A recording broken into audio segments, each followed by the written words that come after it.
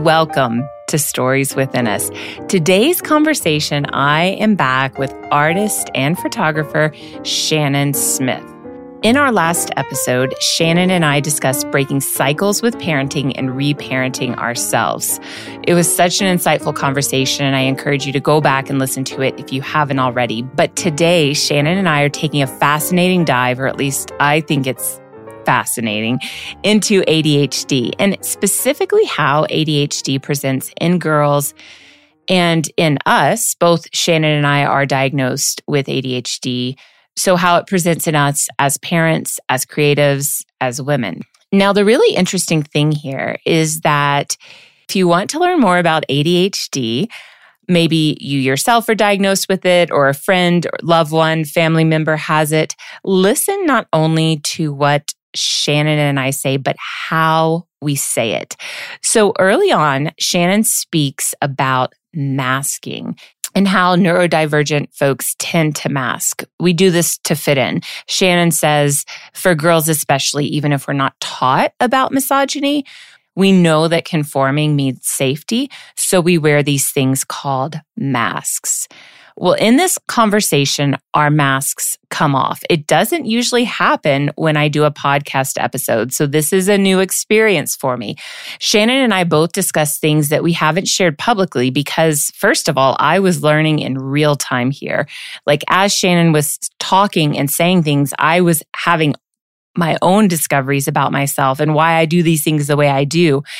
And then secondly, we share these things because I think it's important for us to talk about its impact on our lives, our parenting, and work. There historically has been almost no data on ADHD as it applies to gendered situations, so how it presents in girls and in women. So another reason why this is such an important conversation. So let's dive in to today's talk on ADHD in women and girls with artist and photographer Shannon Smith.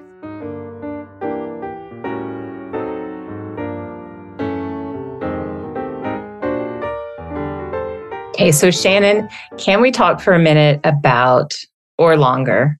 I have a feeling it's going to be longer. We're going to talk for a while about ADHD. Can I share the story where I first met you on a Zoom conversation and we told each other we had ADHD? Yes. Okay. Yes. Do you remember? No, that's what I don't remember. So maybe you have to tell me it again too. Excellent. So I was trying my hardest to be professional. So we had, just for those listening, we had a photo shoot scheduled. And I was doing the kind of before talk through with Shannon. And so you were asking. Consultation. So I got to know more about you. And a consult. That's a professional way. Yeah. Consultation, those professional words. So I was doing a consultation, trying to look professional. And you asked a very straightforward question. It was like, what is your goal for the photo shoot? Or it might have been, how do you want to show up? And I remember in that minute, and I don't know if you get this might be my own weird thing, but it's almost like my brain circuits are short circuiting. And so you said, how do you want to show up for your photo shoot? And what usually happens is words just start flashing. Power, strength, creative, writer, and then smoke. Like I can see it. And this is all happening within 1.5 seconds. Probably just froze. So you were seeing none of this. This was all my internal happening. And then I think I just blurted out, I have ADHD. And then you looked at me and said, so do I. And I was like, oh, this can work. This can work. So that was kind of my first experience. And I was surprised because I'm 44. I was diagnosed in early elementary school. And it's only probably in the last, I'd say 3 years or so, that I'm introducing myself and I'm just getting that out there straight off the bat, even in professional settings. So let's talk. I feel like there's and in typical ADHD behavior, you probably kept that memory of us talking in your brain and locked on it and let it cycle for 1,200 times where I'm like, I don't even remember it. I'm hyper-vigilated. Yes, absolutely. That hyper-focus. I don't know where my keys are. I don't know what day of the week it is. But yes, I do. I have definitely hyper-focused on that memory. And so I thought we could just have a conversation how it's a challenge as parents, as creatives, and as women or non-binary individuals. I would like to speak a little bit to the gendered element to it as well. Yeah. It hasn't been studied a lot. I think the first... But they're coming out. They're coming out. The first specific gendered study was in 2009. That's recent. Yeah. So can you tell us a little bit about your experience with ADHD? And I'm curious as to how specifically it interacts with your parenting and with your artistic work. Yeah. First off, I don't know how I went my entire life. Nobody questioned that I was ADHD or something was wrong with me. Or not wrong with me, but I was different. I know that we've always looked at boys as having ADHD and being hyperactive, but I don't know how this wasn't missed. Anybody listening to us speak would be like, boy, this woman's chatty. She talks a lot. And I was ingrained with shame my entire life of you can quit talking now. And so I dealt with a lot of shame around that and always apologizing for talking too much. And yeah, we had a break and I even said that to you. I'm like, sorry, I'm talking a lot. It's such an ingrained foundation in me. So it's alarming to me that how come nobody around me saw me as different? I think that what you experienced is not you. It is very unique to you and specific to you, but this is a larger societal thing. It's not. Yes. Yeah. I think that that's exactly girls where in ADHD are underdiagnosed heavily. 100%. As we're interrupting ourselves. Yeah. Let me tell you more about ADHD. I'm so excited about it. Can I do all the info dumping? Okay, I'm taping my mouth shut, and I'm an introvert with inattentive ADHD. So yeah, it shocks me always when you say you're ADHD because you are an introvert and you are so eloquent with what you say, and you can be quiet. Where I'm like, I just want to interrupt you, and I just need to tell you the thing. but this is exactly it. Is that girls, and you said this earlier, girls are taught to smile and be pretty and be quiet, and kids are supposed to be seen, not heard.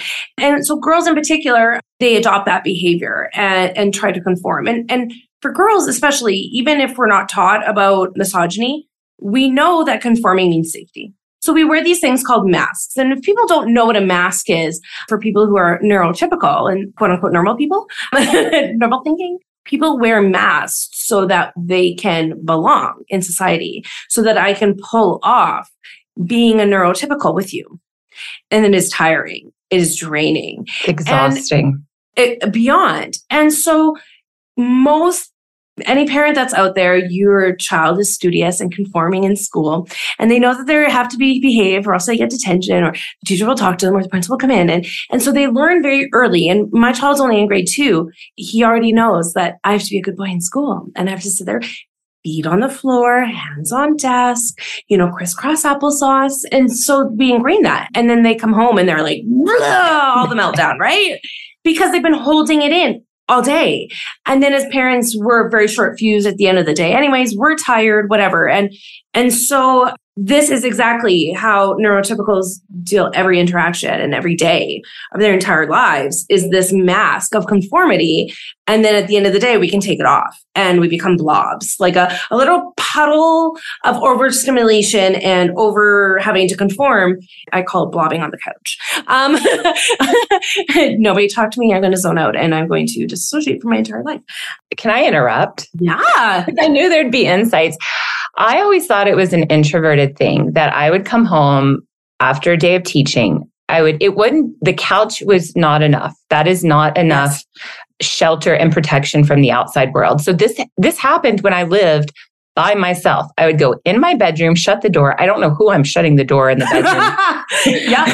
But I needed that. And then I would go under the covers, and I've always had down covers because the protection, and I would just pull them over my head, and I needed like an hour.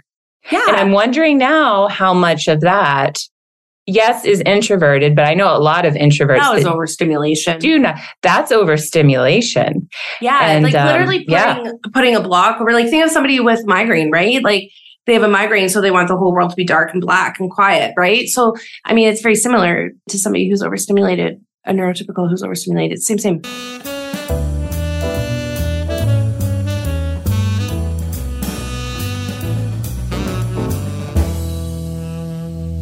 I do want to just kind of do a quick shout out to, there's a TED Talk, Martha Bernard Ray. She talks about ADHD in girls and women. And I watched this, 6 days ago, I think.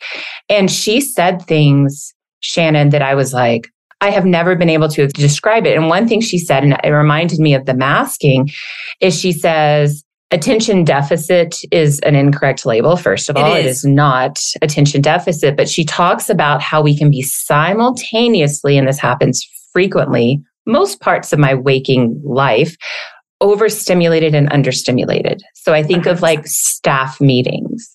And I remember if I was a 5-year-old in a staff meeting that hadn't been conditioned yet, I would be flinging myself across the table, like having a full meltdown. But I was like an Ace Ventura like moment in a boardroom or like Liar Liar or something, right? Like, when he's acting all dramatic. Like I know exactly what I would be that, but like the steam would be coming out of my head. Like I used to bring, like I had to bring like a whole stack. Like a principal once laughed at me. I had like Mensa puzzles. I'm not that smart, but I was like, I've got to do something. I cannot sit here for 2 hours. And I literally will be having a conversation with someone and be like, blink, nod your head, smile. Yes.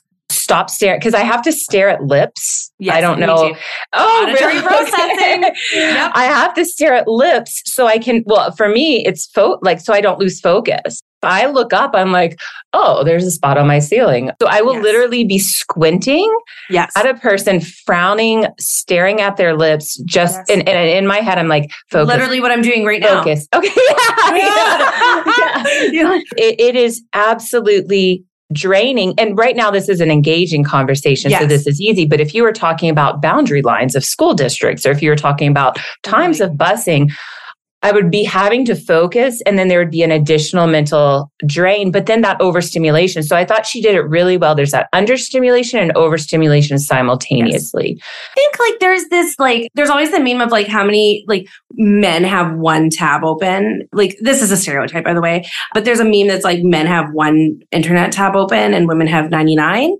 All same, so simultaneously looking at every single tab at the same moment. I think that is a representation of underdiagnosed ADHD women. But the tabs are all making noises and they're moving. I think 90 tabs open is almost too simplistic. They're moving and they're making noises and they're yelling at you in your head at the same time. There is, you mentioned the TED Talk, and so I'm going to talk about TikTok. There is ADHD TikTok. That is a whole sector of ADHD, of TikTok. I mean, there is a woman, Katie Osoris. I'll give you her link after. She is someone who hyper-focuses on ADHD and gives a voice to women. And then there's also like 8D music, and that's a binaural beat. So you hear it in one ear, you hear it in the other. It's the way that they record it. There is also this one where they have like 3 songs playing at the same time. And they're like, if you can sing, hear, and listen to all 3 songs at the same time, and very different songs. Like one's an Eminem song, and one's like a like Shania Twain song, and one's something else totally different. They do not relate. And they're like, if you can do all 3, you might be neurotypical. I don't think it started out as that. It was just like this funny thing, but like ADHD TikTok like grasped onto that. And they were like, I can hear all 3 and I'm singing all 3 at the same time. Like that is literally our life. We can be talking about one thing and I'm thinking about the 12 other tasks. And at the end of the day, when my husband's talking to me about his day, I'm interested in it. I don't want to be not interested, but I'm also thinking and processing what Lisa and I talked about and how could I have done that better? And, and then also like, what is the other thing that my child needs? And then what is the plan for tomorrow? And oh, what about that shoot? And oh, you have to edit that. Did you answer that client? And I think it's told to us as women that we have to have this mental load of all of these things that we do have to know and we have to carry at all times. I think that is a very, very stereotypical female held place in a household where they are caregivers for everybody and having to hold all these notes and all these things. And yet the husband gets told what the to-do list is, or like, that thing. And that's very taxing, having that mental load. But I'm like, if you are thinking of all those, then you're ADHD.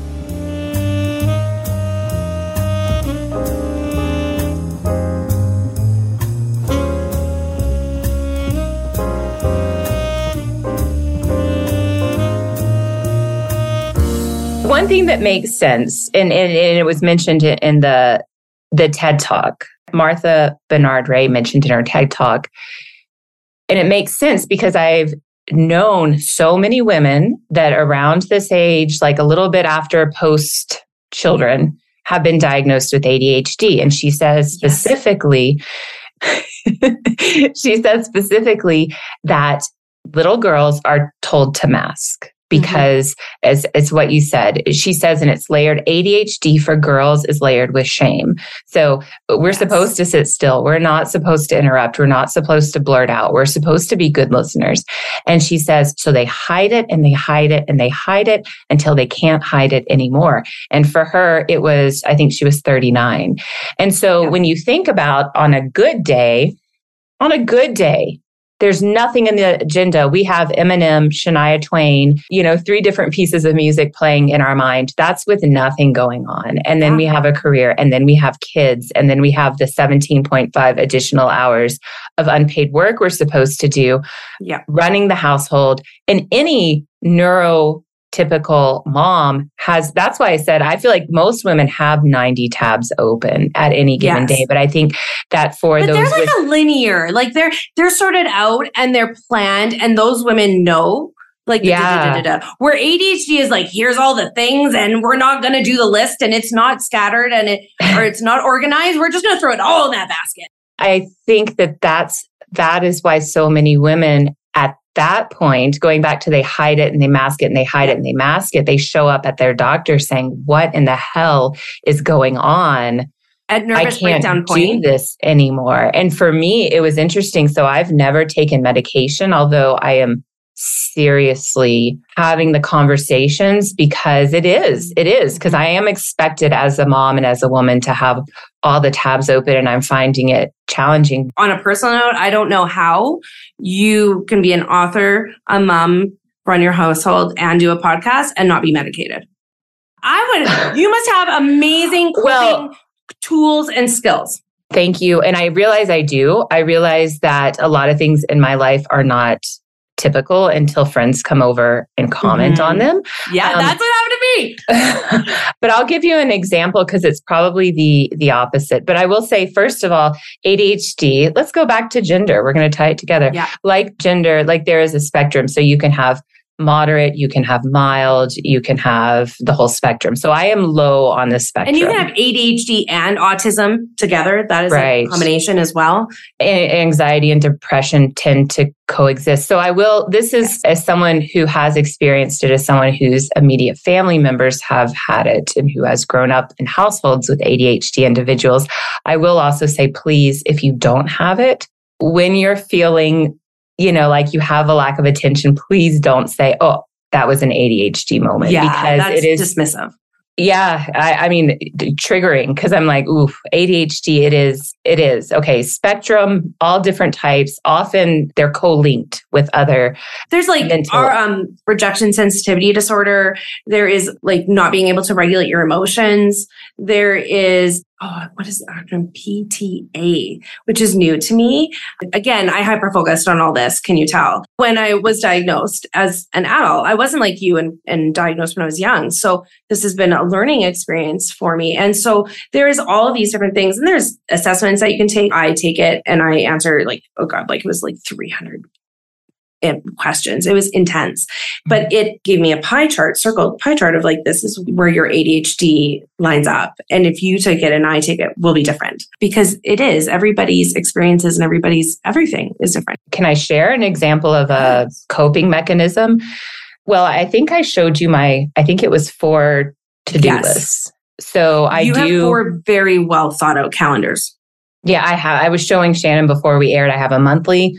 I have a year long with my professional, a monthly, a weekly, and every day I have a daily. Like I have to know or else it's anxiety inducing. But another one is our house is super minimalistic. I once had a friend come and visit and she's like, oh, have you moved in recently? And I was like, we've lived here for 7 years. But if there is on the counter, like if there's a fork, a cup of water, a napkin on the counter, every time I walk by it, my brain goes fork, water, napkin, fork. And I can walk by it 20 times because we have an open concept house and fork, water. So like countertops have to be cleaned or my brain like can't handle it. But having said that, like when I make breakfast in the morning for my kids, and I don't know if you do this, I will have probably 6 knives out, maybe 7. Because I get a knife out and I forget, and I get another knife out, I forget, I get another knife. And then I have to spend 30 minutes cleaning up after breakfast. So it's exhausting. And even your approach of like, okay, these are my triggers. So I need a minimalistic house so that I can keep things organized. And so I'm not overwhelmed. I'm on the other side, and you can probably see this in my work, is that I'm scattered. I will walk by that fork, knife, and spoon and pretend it's not there. I will recognize it's there, but I will walk right over it if it was on the floor. Like, which is another aspect of ADHD is, and then some of us are hoarders and some of us are like, there's so many, again, it represents in so many different ways. And this is why I think people think that what they are going through is normal. And can I tell you the story of how I stopped myself and I'm interrupting myself. Can I tell you how I knew that, how I was enlightened about how I had ADHD? Absolutely. This is a hilarious story. So I didn't know. And my friend, my bestie, was talking, we Zoomed, she's not in Calgary. And so we worked every single day, both photographers, when we had office days, we'd work together all day on Zoom, kind of like we are now, which is also very funny, an ADHD tactic on working. It's called body doubling, but I had no idea. And I just enjoyed, I thought, talking to her and brainstorming and doing those things. And I worked so efficiently. She was talking about something with her neurotypical. She has a couple of things. And I said, I'm not diminishing what you're saying. I'm asking a genuine question. Doesn't everybody think that way? And she goes, no. And wheels were spinning and I did a frown. But I think that way. And she was like, mm-hmm. And I was like, I think that way. And you're saying your neurotypical symptom of what you have, you think that way. Doesn't everybody then? And she goes, mm-mm. And she knows, like she's already like 5. She diagnosed you years ago. Yeah. Yeah. And so I'm like, this is an intense spinning wheel. No, really, are you saying I'm neurodivergent? And it was like this light bulb that like everybody in the world thought like me. And now it makes sense. Like no wonder I got frustrated when people couldn't jump from A to Z and then back to C and then to M, and why people couldn't see the big picture that I was trying to present to them because they literally didn't think like me, but I thought they did. So I was getting frustrated. My entire, like as my adulthood, you were saying like most women after the children are diagnosed because they get to this breakdown point. It also gets worse because of hormones. And they're very tied to hormones. And we get worse when we have our menstrual cycle and things like that. So every day is, who knows what's going to happen. But it was an enlightening moment when I was like, whoa, I didn't know this. And then I spent 2 years like investigating, like, am I really? And then it took me 3 months to make the appointment to the doctor. And I should have done the quiz there that they do. It's very basic. And then I went home because they didn't want me to wait there. And then it took me 3 months I went home and did it very studiously in 1 minute. And then it took me 3 months to make the appointment to tell them, like, this is all very ADHD typical behavior. Appointments are hard for us. And so, yeah. Right? Like, yeah. And we're very spontaneous people. And you have these wonderful agendas and a year planned out. I feel like I need to say that make an appointment has been on my monthly plan now for 6 months. So I just keep moving it. I can write a book, but making an appointment is like torture. So I don't understand that, but I have a feeling it's linked to, yeah. It 100% is. I drive my husband nuts every day. So it's really funny. Like even this week, I have messed up 3 appointments for my family, not for business, because I hyper-focus on my business. Tuesday, I thought my child had a class after school. He did not. I showed up. I was 24 hours early. So then I thought Wednesday was parent teacher group night. So I canceled his class that night. It was not. I found out last night when I showed up to school. And then at school, they told me that they have Friday off. Had no idea. And they told me that I didn't have to be there all night. And I was like, what do you mean? That's Thursday. That's Thursday. I was like, well, I'm not doing that. I have a class for my child. So this morning, my child said after 3 mistakes of my schedule, he said, are you sure that I have class today or do you need to check? So he's like starting to adopt all of my, like, he knows, right? And I don't apologize for that anymore. It's just literally how my brain is. And now I also have long COVID, and that is similarities with ADHD. And when I explain my long COVID, a lot of people with ADHD will be like, well, I'm like, no, it is different. It feels different. I know that. So it's just a big fun ball of wax. I have no idea what's happening every day.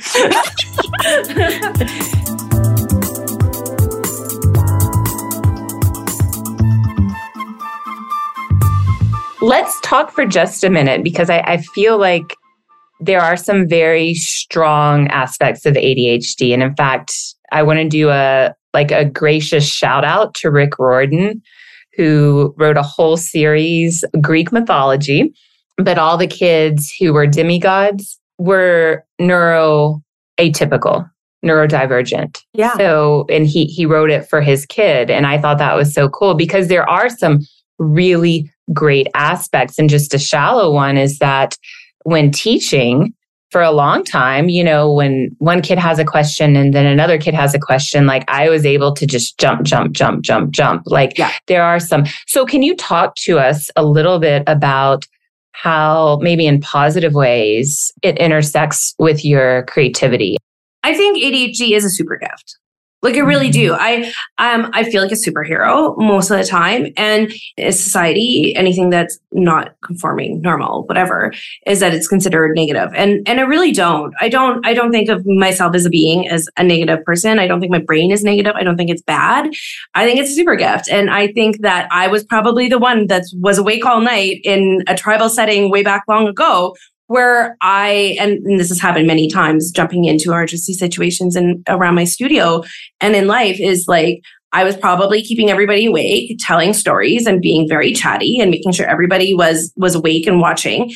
And then an emergency happened and I probably like jumped up and was like, we got to do all this and you grab that and you grab that. And I like took charge, because that is a very ADHD trait, is that we usually don't want to jump into things like going to a networking, business networking thing. Like I would, like my whole body just like, I don't want to be in a room of people that's a lot. I don't want to do that. I don't want to put myself in that situation. But if there's a social justice thing or I see an emergency, like I will put myself, my needs, even as an extrovert, I will put all of my needs that I don't want to do ahead, because this is the thing. And I jump into action. I think it's a very ADHD trait. And I think that's a super gift. I was probably evolutionized from way back when to be who I am today. And we all need these different parts of who we are to make the society that we have. So when I was diagnosed and I was learning all of these different traits of ADHD, it took away the shame that I had on who I was as a person. I was always told, you talk too much, but you're not enough. You're not organized enough, but whatever it is. And then all of a sudden I was like, I don't need to own that. That was your shit. That was a you problem. That was not a me problem. I don't need to hold that shame for you and for society against me.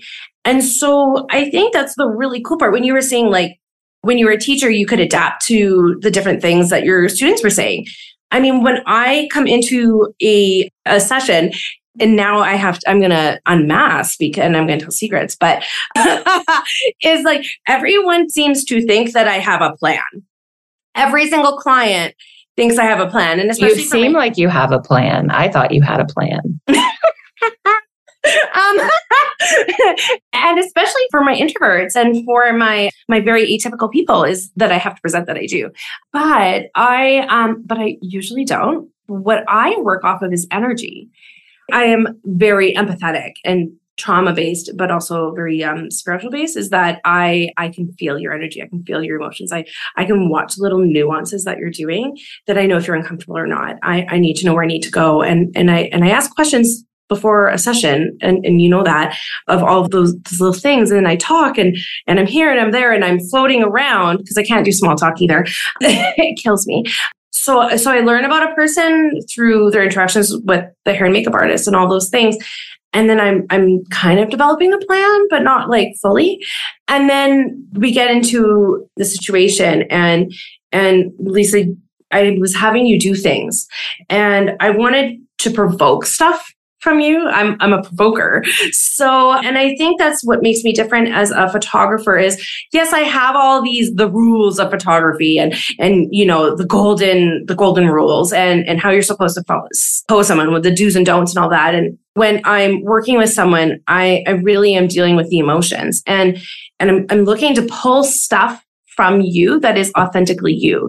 And because this is such a safe space and because I literally every aspect to how I've set up my studio, including where my desk is, how my desk is set up, like where I put things, is so that this is a safe place, whether you know it or not. And so what I allow people to take off those masks and all those things that they're supposed to be doing. And then outside in the world. And then I tap into their energy and I read that and I'm reading those nuances. And from there is where I build what I'm doing with the session.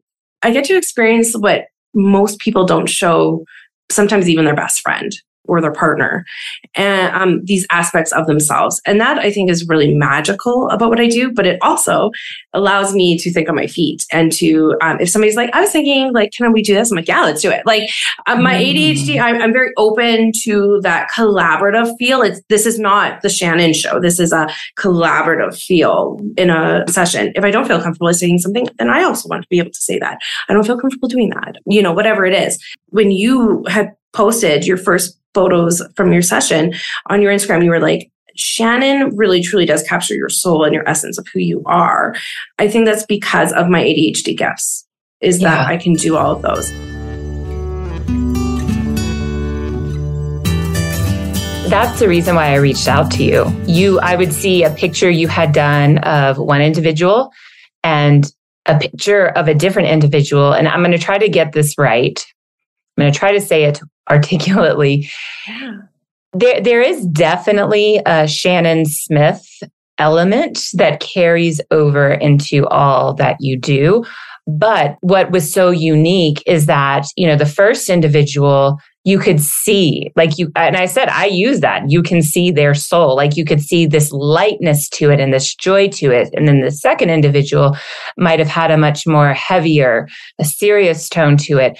And I was looking at that and I noticed that. I actually thought like, wow, everyone's hand is not placed at the same area. And coming out of COVID, like I was in a private space and loving it. I did not particularly want to have my picture taken. You know, I cut my hair and my hair was long on the website and now I lost, 12 inches of hair. So I figured I needed new pictures, but I was terrified. And I told you, like, I cried before the session. I cried during the session. That is not Shannon's fault. You put on an amazing playlist that brought me back to like 1980s Mississippi.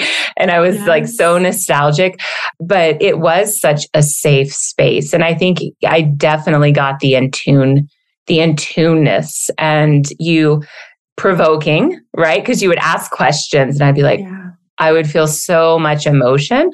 And you were so scared too, because I needed to get past that fear for you. So I was putting you in your element. Remember, I was having you write in your book. I'm like, I want you to write. You told me, what do you write your dreams and Yeah.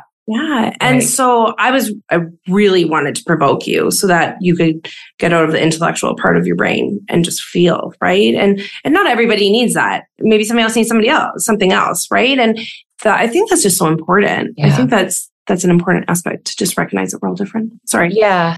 Like going back to it, so if you're listening, like there are some magical elements to ADHD. And one thing I was thinking of is when you were talking about your story and you were like, I felt like I needed to take pictures. So I told my husband to buy a camera and then I launched a business. That is the ADHD because it's the same with me with a story. There's a story I am still working on, still editing. We're going into year 3. And when people say like, how do you have the discipline to write? It feels discipline is not the word. Like No. that hyper focus. It's like, I feel like a dog when they like sink their teeth into something and they don't let go of it, like the really nice leather slipper, and they're just not letting go of it. That part of ADHD shows up for me in the planning process and the drafting process. And it's interesting because I was diagnosed young, but then you forget, like I haven't spent 44 years researching it. So when I was in the doctor's office and he gave me the checklist, and it was almost offensive. It was the same. It's such a basic. It is basic. It is absolutely. I'm like, I went through a 2-day psych ed assessment previously, and now they're like, here's a checklist. But it's almost offensive in that what you were saying, I'm like, well, this is just normal. Like, isn't everyone this way? But one thing it said, and I don't think it's talked about enough, is that when there is a challenging or difficult task, I see the image of the dog sinking their teeth into the slipper. Like, I'm not letting go of this. I'm going to get up at 4 a.m. I'm going to go to bed. I'm going to dream about it. But when the task becomes easy, like making a doctor's appointment, you completely lose interest. And it was interesting because City Hall was written, most of it in 2019. So I had 2 small kids working full time and wrote this book. And then COVID hit and all the drafting was done. I had someone copy edit it. I mean, it was ready to go, Shannon, and it sat in a file cabinet for a year because the hard part was done. And then I published it in 2021. And I saw that that's not normal. Like, I recognize most people, when faced with a really complex, challenging tasks, tend to feel a little intimidated and we're like, bring it on, you know? Yeah. And then when it gets to the end, when it's like, you have some very light editing you need to do and you can publish it, it sits for a year because that's boring. Like, I was able to recognize, like, this is not how regular humans in society work. Thank For me, God. it's the post office. Like, I will write the letter. I will find your address. I'll do all the things to make this really pretty. To drop it off at the post office will never happen. Yeah. My good friend's box for her birthday might have been sitting on the floor of my office for 2 weeks before like it's presents wrapped, presents bought, box wrapped, box addressed, and then it sits for 2 weeks. And my husband does not. He's like, it will take you 5 minutes to go to the post office. Mine too. Yeah. I'm married to him for a reason, obviously. Yes. But yes. And I literally drive him nuts every single day because of these things. But that's the magic of us. That is a super gift. I think that's a beautiful thing that needs to be more incorporated in the world. We need fairness. We need equality. We need social justice work. And so again, like, if you look at what people do for a living, I'm just like, yeah, we have so much more ADHD and atypical people. And as you give voice to your ADHD, you said it proudly and you said, like, now I'm introducing myself with it. I always introduce myself with it. As a warning to anybody around me, but to release the shame for myself. If somebody thinks I'm being quirky, I'm always known as quirky. I'm always known as quirky. And, and now I embrace it. I'm like, okay, I'm quirky. And I think that the more that we normalize it, the more that other people can look around and have acceptance for people that are neurodivergent. But also there's people, like even new moms at my school drop off, that are like, I'm starting to think I'm ADHD. This literally came up yesterday. I'm like, you might be. So the more that we talk about this and the more that female, professional, female, or anyone female, but I think, yes, I said professional because I definitely feel the masking happening in professional situations, especially. I feel like my friends that have known me for ages, but I can have this job and be successful at it and be competent and have ADHD, right? Yeah. I always tell everybody, like, as I'm floundering through a session, I'm like, I'm a professional, just in case you didn't know. And they always laugh. They're like, I've seen your work. I know you are. Because I'm always floundering. I got a billion. I mean, even a couple of times with you, I just stare at you and I'm like, I got a billion ideas. I have to narrow it down to one, right? Like, and you were saying, like, when you're into the juicy parts, the dopamine hits of creating a story and writing it all out and planning it. That is what we live for. We live for those passionate moments, those things that strive us. And that's not work. That is such a joy. That is a place that I want to reside.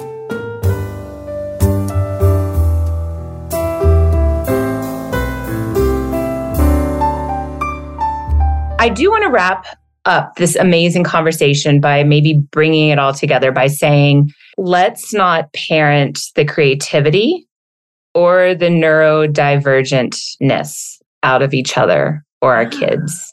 I think like we talked in our earlier discussion about letting our kids be creative and letting our kids be artists and letting our kids love themselves and how not to parent that out and how it's hard. And I think the same if we do have individuals in our life, right? Anyone, friends, and let's not require the mask go on. Let's let each other and let's let ourselves be more. I'm going to keep 6 knives on the counter next time I have 6 knives out. Like I'm always like apologizing. There are 22 glasses of water in our house at any time because I go in a room and forget I had water. And, it's like at some point, it's like, this is who I am. And I remember my aunt once saying like, these parts of you that you're trying to hide are the most beautiful parts. And so. Yes. When you have children and when you have people in your life, you're supposed to unconditionally love them. Love them for their good. Love them for their quirkiness. Love them for all these things. And you're not supposed to make people feel bad for being themselves. And so having that compassion for others is something we also have to teach ourselves to have for ourselves, whether it's our body, whether it's our self foundations, whether it's neurodivergent. Like diversity is really important and beautiful. And this is what makes the rainbows, the colorfulness, the different perspectives, the wonderful debates that we can have. And we're losing that as we lose all the color in the world. The more that we can normalize that there's all this beautiful diversity of going to Instagram and seeing diverse bodies and seeing people of all different ages. And the more that we can accept the gifts and the beautifulness of yourself and of the world. And that is just, what a beautiful act. What a beautiful gift to give other people and yourself is to just love yourself unconditionally. So I was really excited to do this with you, Shannon. I do this with all the guests on Stories Within Us. As part of Stories Within Us, I ask each guest to submit a picture, a snapshot of them that was a moment in time that sparked connection, healing, disruption, challenge, or change. Can you talk to us about the picture that you have shared with us? So this is a picture that I've shared many times on social media, and I have it in a 24 by 36 format in my studio here. I used to have it in my home above my office. This is a photo of me completely naked on gold sheets on a bed. There's gold things around us, but it's very dark in the background. I'm actually like everything's pretty shadowed except for me. And it is a side profile. I have my leg out. I am bending, grabbing my leg. I'm looking out very confidently, straightforward. I don't know what's there, but something. And you see my stomach rolls and you see, not my full stomach because my leg is in the way, but you see my beautiful rolls. I take every photo usually when I feel like shit. And I was feeling like shit. I have been dealing with grieving my mom, the loss of my mom while she's still alive. She has stage 4 cancer. And so that year was really hard. So I was just feeling a lot of emotions really strongly and I was feeling like shit. And I didn't know what was going to happen with my business at the time, and which is common. And I was like, screw it. Today I'm going to sit on this bed and I want to feel my power. I have everybody else feel their power. I want to feel my power today. And I want to feel my power in a way that is this changing body. And if you deal with grief, whether someone's gone or with you, is that your body, as always, is a representation of your mental well-being. Grief holds onto you very tightly. And my body was changing. And I was totally okay with that. But I needed to see myself represented in my then size 20 body where I appreciated it again. Because I was suddenly not appreciating it because I was feeling the tangibility of the grief and my mental well-being that my body represented. And this isn't for all aspects of being plus size, by the way. This was this moment in time, very specific. So I did this pose. And at the end, I was like, I'm a queen. I am powerful. And I wish I would have put a tiara on. I didn't have one at the time, but I feel very queen-like in that. And I see beauty in every aspect of my rolls and my stretch marks and all those things. And if you see my photos, like this isn't an unusual thing that you see in my photos, being a body image boudoir photographer, but in this particular moment, it meant so much to me. So I have that as a reminder, very big on my studio wall here now, so that when I'm doing this podcast, when I'm doing things that I walked in the studio and I'm feeling shit, or I don't feel like a good mother that day, or I've let something down, or whatever it is, I can look at that and be like, this person on this wall is very, very capable and very strong and is dealt with lots of traumas and is emotional, and she's a queen. And this is why I think it's so important that we also print photos and that they're up so that we can look at them, because I wouldn't have that opportunity if that picture was just digitally on my computer. I wouldn't go searching for it. So every time I look at it, it means a lot to me to see that. And then on top of it, when I have clients coming of all different sizes, they can look at that and see that I'm beautiful with my roles and with my things showing. And that again, I'm doing the thing, not just talking the talk. So that one, it just means, I feel like that like encompasses like that entire, like, you're like, if it does this, this, and this, I just want one. And I'm like, I think it did all of them. So I think I need to change the or to and. Like connection, healing, disruption, challenge, and change, because that usually is the case. But thank you so much for sharing. The picture is such a powerful picture. I love it. I commented on it right away. I was like, it is power. Like I think that's the best word to describe it. It's such a powerful presence. And thank you for telling us the story behind it. And thank you for your time today. And I knew this would be an amazing discussion, and my mind is already going in 15 different directions as to, all the things we talked about. But thank you, Shannon, so much for sharing your story and your perspective with us today. Thank you for having me here and sharing your perspective and connecting with you. You're just such a wonderful person, and you're so gifted at the way that you nurture and talk to people as well. So this is an incredible honor. Thank you. As always, I thank you for being a part of Stories Within Us. I invite you to share this work, text an episode to a friend, rate it, leave a review, share it with others on your social media site. Help amplify the stories shared. Remember to tag Stories Within Us when you post. It's at Stories Within Us on Twitter and at Stories Within Us Podcast on Instagram. The design for Stories Within Us was created by Dr. Milena Redzikowska and Chris Shattuck of Two Hot Soups Consulting. Post-production and sound editing is done by East Coast Studios. Thank you once again for listening, and here's to creating change within us and change around us, one story at a time.